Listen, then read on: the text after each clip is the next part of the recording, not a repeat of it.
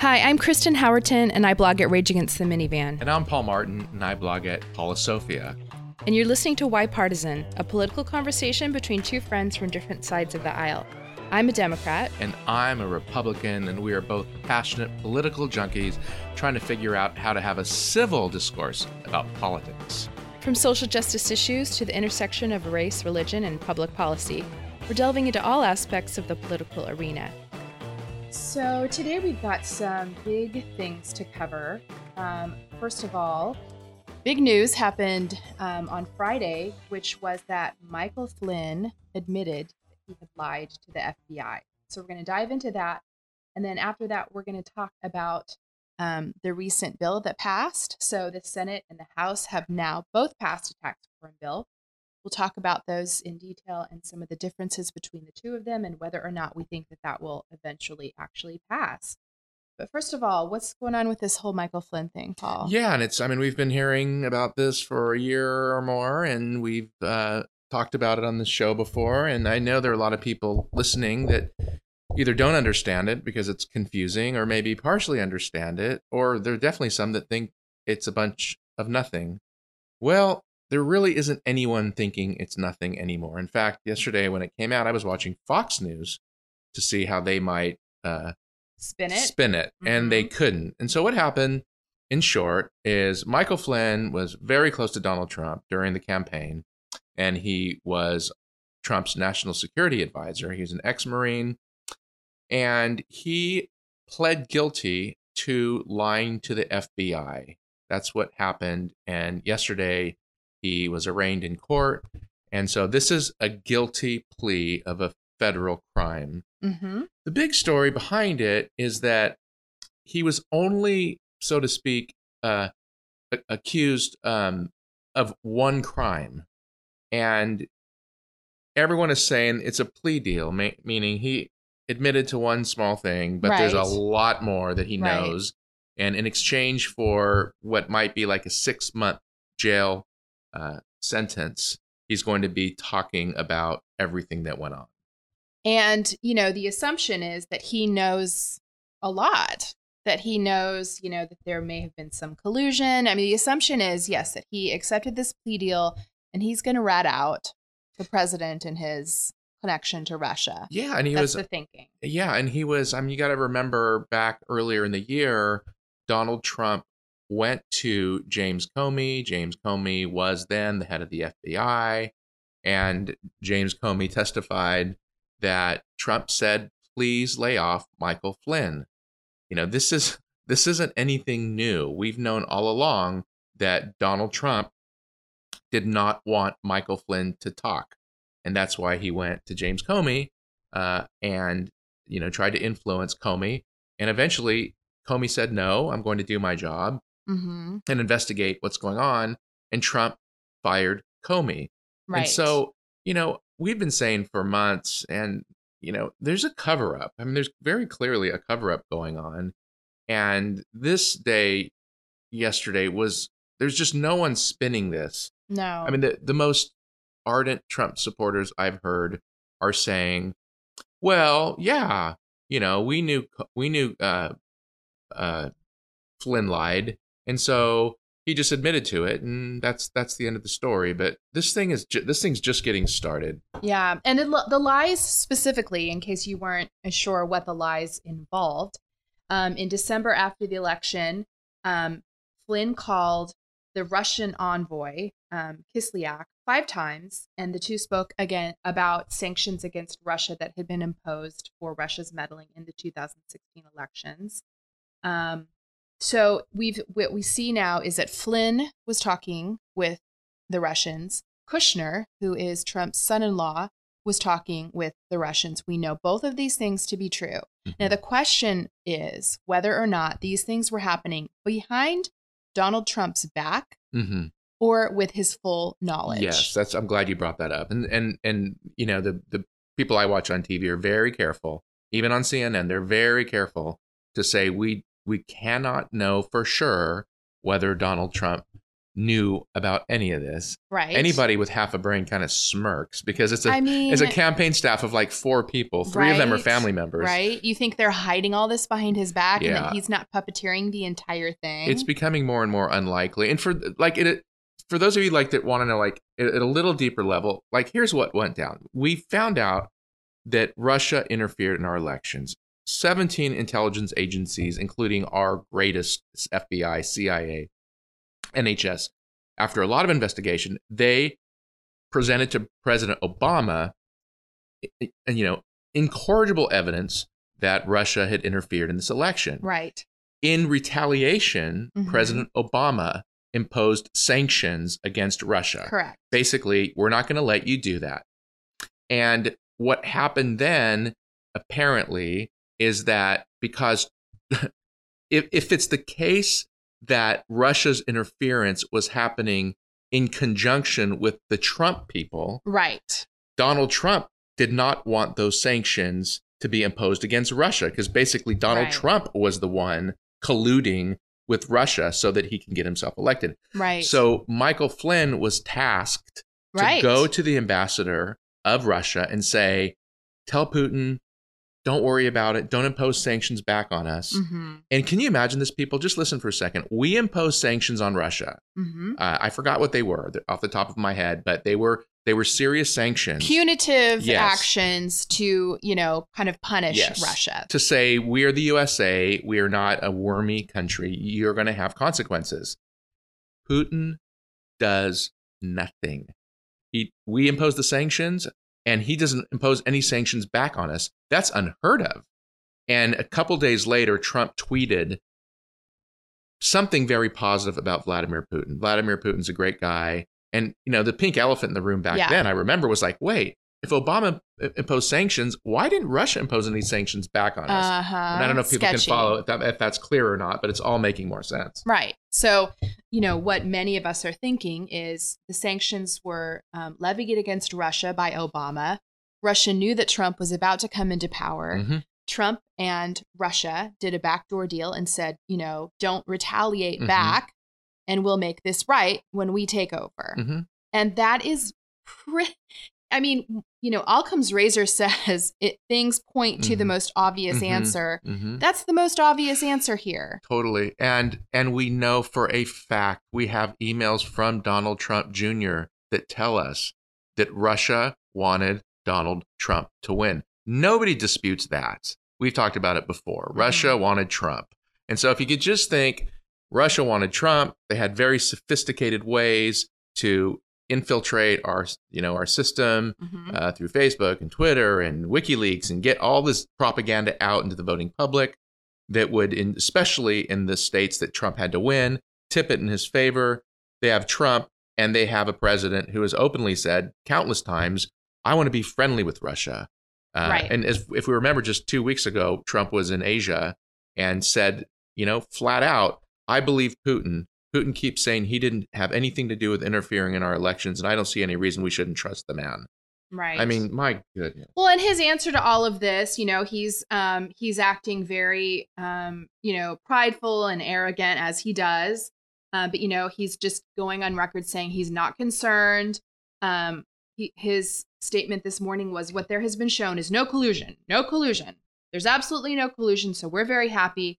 And frankly, last night was one of the big nights, which doesn't even make sense. No, but, again, a reasonable person would be concerned about this. But, it's all smoke and mirrors. And he thinks if he acts confident enough, his base will believe him, which is somewhat accurate. Yeah. Some of the people last night I was watching were saying that that Flynn said that he had decided in the previous 24 hours from Friday morning to go ahead and go forth with this. And he had a statement, which is, I want to do right by the American people. Right. I want to tell the truth and everything that happened.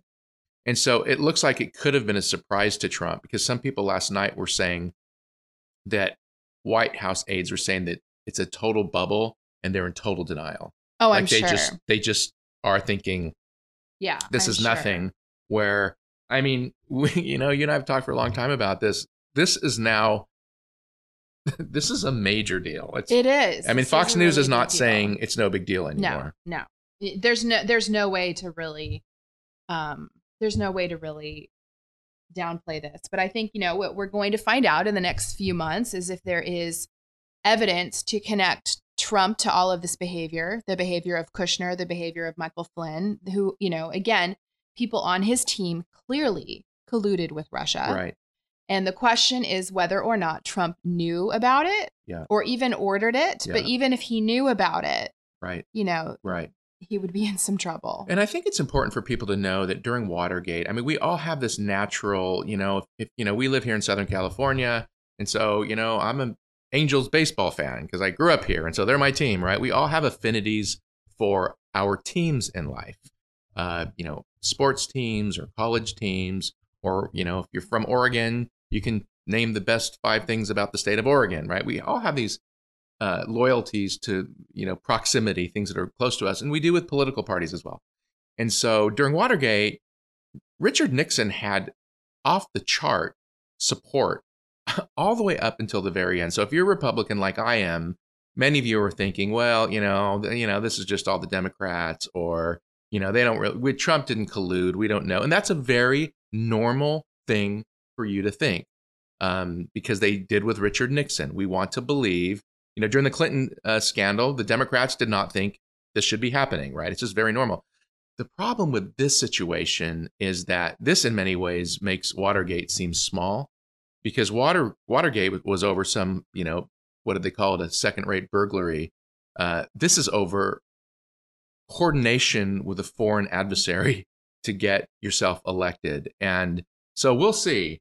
But I think it's normal for Republicans, and the further right you go, the more you think this is all, like Dana Rohrabacher and some of these people say it's a hoax. Trump's not saying it's a hoax anymore. No, he's not. And, we're still at the really beginning stages of this. And I think that Trump would, and many of his supporters would like to say, well, they haven't found anything on me yet. So, but we're at the very beginning stages. There is some thinking that Flynn, again, could have done this out of a plea bargain deal, which means that Flynn's going to have a lot to say in the coming weeks. Absolutely. And, there's some weird irony. I mean, Flynn, he was fired by Obama for different reasons. And, he was the one that was chanting, lock her up during a lot of those rallies. Mm-hmm. And he's going to be locked up. Which Here we go. Right. Kind of there ironic. Is some poetic justice there, huh? All right. Well, let's talk about this this tax bill that passed last night. Passed with only one Republican, Bob Corker, voting against it based on deficit concerns. I was a little surprised to find that Corker was the one who voted against it. Mm-hmm. The Republicans for many, many decades have been the party of responsibility. That's part of the whole conservative vibe, brand, attribute. And so Corker is one conservative that thinks that deficits, are very dangerous. Well, I thought all Republicans thought that. Well, evidently not. Because, the Congressional Budget Office is estimating this bill would cost $1.47 trillion over the course of a decade. So this stands to put us into a lot of national debt. Yeah. And it's interesting. I mean, you could see there's a lot on Twitter right now with video of like Paul Ryan saying, I forgot the exact quote, but, deficits are what have driven great civilizations out of existence. There's this idea that when you we have a 20 trillion, I don't even know how to comprehend how big that is, debt right now, but it's going to increase, according to many experts, another $1 trillion. And a lot of Republicans just don't seem to care very much. Well, they're convinced it's going to pay for itself because it's going to stimulate the economy and create more economic growth. But the thing is, there's not a single independent analysis that agrees with that idea. So, I don't know. I think when you have a whole group of people who are ignoring independent analysis and actual data, you've got a problem on your hands. But yeah. And I mean, abstracting maybe a little away from the bill itself, and Kristen and I were talking before we started the podcast, and this stuff is wonky. For most people, these bills, they're filled with so many different I mean, just as an example, part of the bill would expand the child tax credit from $1,000 to $2,000, but it would do away with personal exemptions. And now we start talking about the wonky part of this. So some things are being given, other things are being taken away. And there's a lot of debate. There was a great debate this week on CNN with Bernie Sanders, Ted Cruz, Tim Scott, who is a Republican, African-American Republican, and the senator from Washington, I forgot her name. And it was very healthy and robust. And, Tim Scott, I don't know if you know much about him, Kristen, but he's an African-American, grew up with a single mom, and he's a Republican. And at the very end, he gave a very impassioned speech that I would encourage anybody on the left to listen to. Just Google CNN debate tax bill, and you'll see at the very end, Tim Scott gives his 1-minute closing remark, and even the CNN, pundits on the left were saying it was very compelling. And he basically said, America, to every single one of you, rich or poor, I had a single mom. I know what this is like. This bill's for you. And if you see Tim Scott, you can tell that he's an earnest person. And this is where I get really confused, honestly, because I'm reading these tweets this morning. I'm just going to read one. And this is one of probably a million I could find. And this one's from some pundit who says there has never been a more outrageous, revolting, unfair process to pass a corrupted bill in the history of Congress. That would be the history of Congress. That Susan Collins and Lisa Murkowski and Jeff Flake and John McCain and Lindsey Graham have endorsed this makes anything positive they have done get erased. So there's such strong... There is. And I just want to, and we talked about this a little bit, but well, what if it's not quite as bad as it seems? What if this corporate, they reduced the corporate deduction from 35% to 20%? What if it's not just quite so dire? Well, I think it's important that we have to look at two things happening here. One is the actual content of the bill, but the second is the process by way they passed it. And that process does look a little corrupt. They introduced it just a week ago. It's 500 pages. A bill like this should take months, if not years, to pass. It should be bipartisan. I mean, if you look at, the last serious tax bill that passed in 1986 under Reagan, they worked across party lines. There were numerous drafts.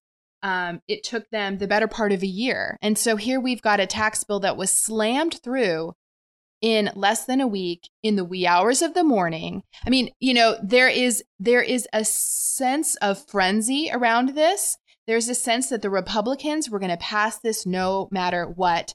And I'm not even sure, to be honest, that most of our Republican senators read or cared what was in it. I think they want a win. Yeah. And I think they've been advised by their president, we need a win. Yeah, there's someone I really like, a guy named Michael Dowd, and he's a staunch independent and used to be Republican, but he's moved over to the left. And he said there's a big difference between a legislative victory and a political victory. That's what you're saying, Kristen, right? Right. GOP passing a tax bill is a legislative one, not a political one. This will hurt them in 2018 elections. Unpopular bill, pushed by unpopular president, passed by unpopular Congress, not good. And so, I mean, we'll see. But I guess just because I'm on Twitter more these days and I'm reading, I have a lot of auto tweets that come from people on both sides. And the auto tweets I get from people on the left are just, it's like Armageddon is on its way in the next week because of what these Republicans have done to, every poor person. And I don't know. There's something, I mean, I know, going back to what you were saying about how they pushed it, when Obama, put through Obamacare, it was only the Democrats that voted. He rammed that through because they had a majority. And so I know many Republicans are, remembering how Obama shoved Obamacare into the, into the country. Wow. Well, one thing that this bill does have that's concerning, is that there is a provision in there that it would repeal the individual mandate, which was one of the key provisions of Obamacare, because the individual mandate only works, or Obamacare really, the way the whole bill went down really only works if everyone's forced to get insurance. Otherwise, people don't have to get it. There's, and we're back to the same situation we were in before, where people just don't get insurance, and then our taxes pay for people who are not insured. Mm-hmm. So, in a sense, it was, I felt that was actually the individual mandate was a more Republican aspect of the Affordable Care Act, because it was asking for personal responsibility of each person. But I feel like Republicans hate the Affordable Care Act so much that they're willing to dismantle any part of it, even the part that really they were pushing forward, because many of us just wanted nationalized health care. But the individual mandate was to force every person to be responsible for themselves, which is more Republican. Yeah. I want to abstract a little bit if we could, because I don't know. I mean, I'm not a wonk, and I'm reading. I have, the whole bill in front of me right now. And it's 500 pages. Right. I mean, I think that there are senators that don't understand this thing, totally, much less citizens. Right. And you and I are both kind of wonky, and we're even saying, okay, I get that part. I don't get this part. Right. But there's a lot of speculation. One of the biggest parts of this bill is it reduces corporations. If you're a corporation, right now, your tax is 35% on your income, and that rate is going to go down to 20%. Right. And the theory is, amongst many economists, is that that's going to inject tons of capital into the country, and there's going to be more investment, and that's going to result in a much greater GDP and economic growth and stimulation. And that's the wager. Many disagree, many agree. But I get like more and more, Kristen, I think about, there's this idea really popular in political philosophy called social contract theory. And there are, 3 or 4 or 5 different theories on what is the role of government.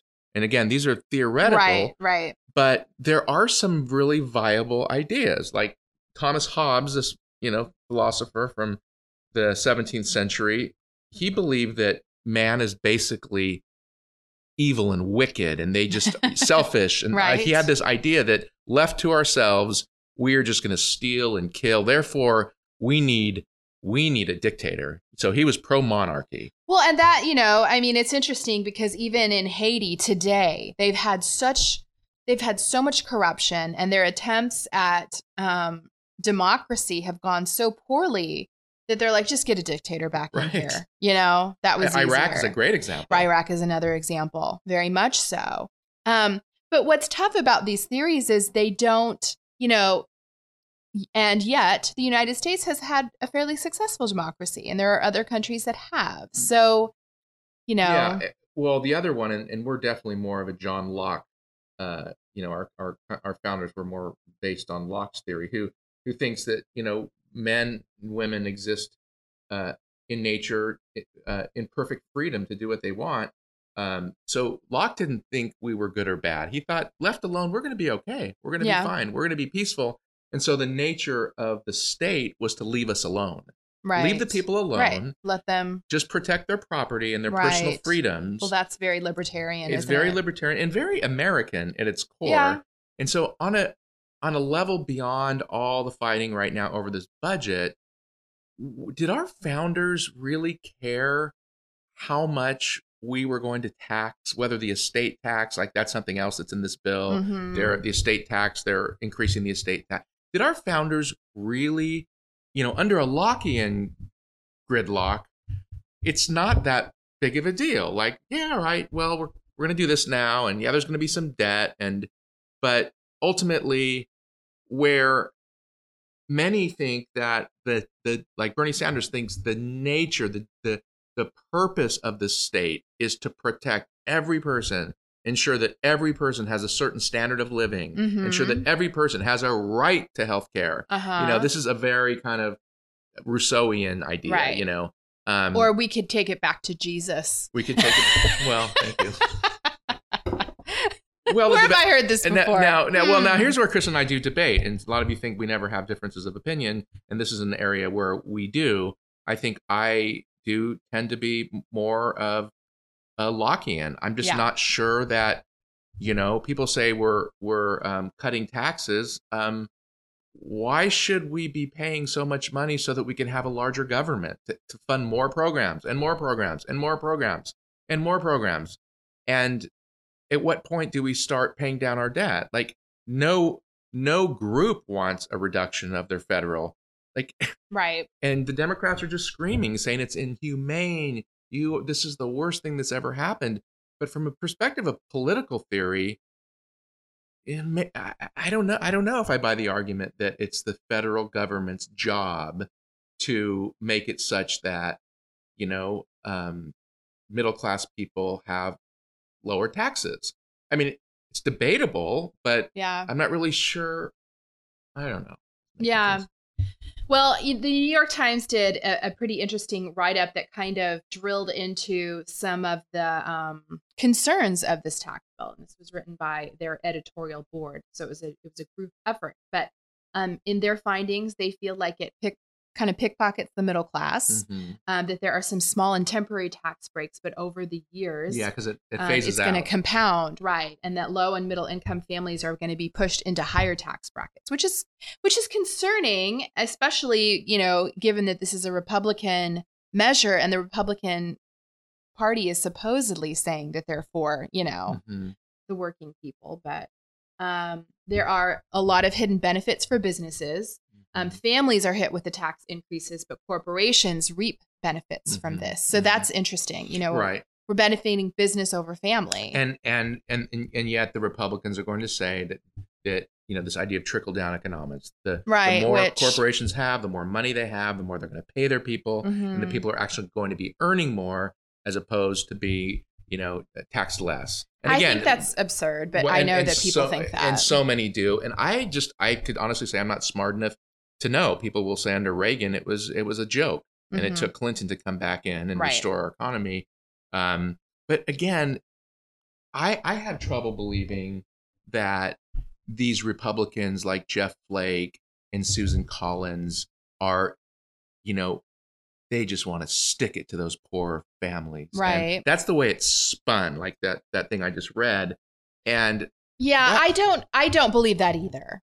But I do believe that some Republican senators may have ignored their values over a part. Like this was a party, you know, kind of I feel that this was a, you know, party, lock arms. Totally, I agree. Gather your wagons. We got to do this. You know, there's been so many hits to the pride from the Republican Party, and it was like, this was the Republican Party saying we're going to get a comeback. I agree. And this is, you know, and the justification will be, this is politics. We have midterm elections coming next year. Right. And if we do not pass this bill, right, the Democrats are going to say nothing other than they did nothing. Yeah. And that's pretty common in the shows I'm watching. They're just saying they had to pass something. So they slapped together, you know, half-baked bill that no one's really thrilled about. Right. Because the alternative was nothing. Right. And then they're going to laugh all the way to the midterms. And the other thing too is, we've talked about it before, but you know, a tax break for billionaires. And I've gone on record here many times as a Republican saying it's immoral. Right. That you know, I remember during the presidential election 4 or 5, whatever it was, years ago, when Romney was running, and they looked at his effective tax rate. You remember that? And they wanted to see how much tax he was paying, and he was paying 15%. Mitt Romney, who had an income of hundreds of millions of dollars, but it only, you know, was only paying 15% based on deductions, etc. And then again, you have single moms raising kids on their own, you know, paying 25, 26, 27%. And that's where I believe it's immoral that billionaires can get huge tax breaks and people that are, you know, barely struggling to make ends meet don't. Yeah, I completely agree. And I think, you know, rather than this thing of, you know, trickle down economics and hedging your bet on that, I think it's a safer bet to hedge for the American people to lower individual taxes versus lowering the business tax and then assuming that that's going to affect everyone, because it very well may not. We are a capitalist country at the end of the day. Nobody has to pay anybody more. Yeah. It's just going to make people more money who own businesses. Yeah. It's going to make the rich richer. It was interesting watching literally Ted Cruz. I don't think there's a more conservative Republican in the Senate, and Bernie Sanders. There isn't a more liberal Democrat in the Senate. And they were right next to each other during this debate last week, and they were going at it. Yeah. Like, they were really going at it. You had left versus right, and Ted was on the right, like literally when you're watching the screen. And it was just interesting because you had Sanders basically saying it is our moral duty to ensure that all people have health care. It is our moral duty to increase the taxes on the rich so that people that are poor have the goods and services and benefits that they need.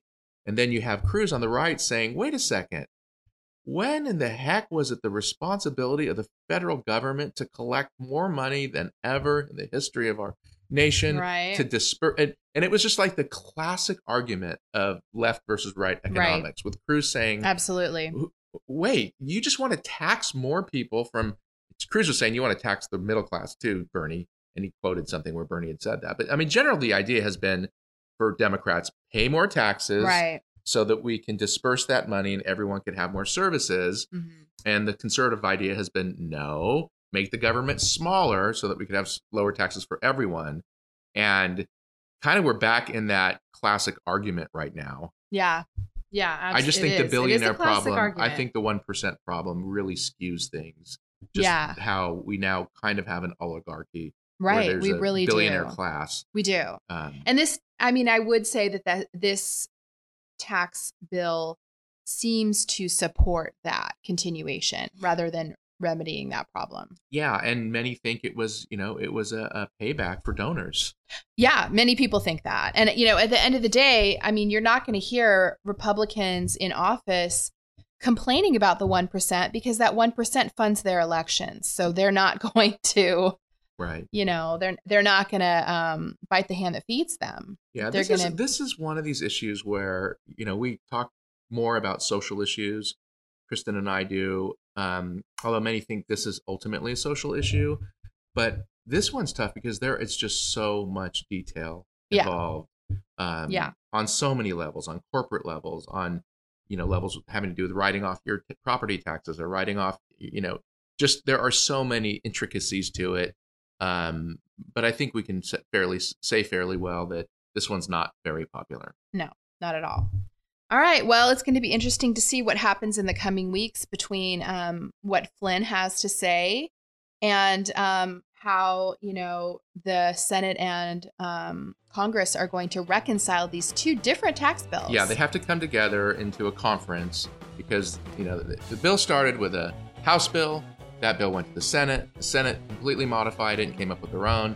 And now what will happen is this bill, the Senate's bill, will go into what they call conference. It's made up of members from the House and the Senate, and they'll try to hash it all out and come up with a bill where they both agree on it.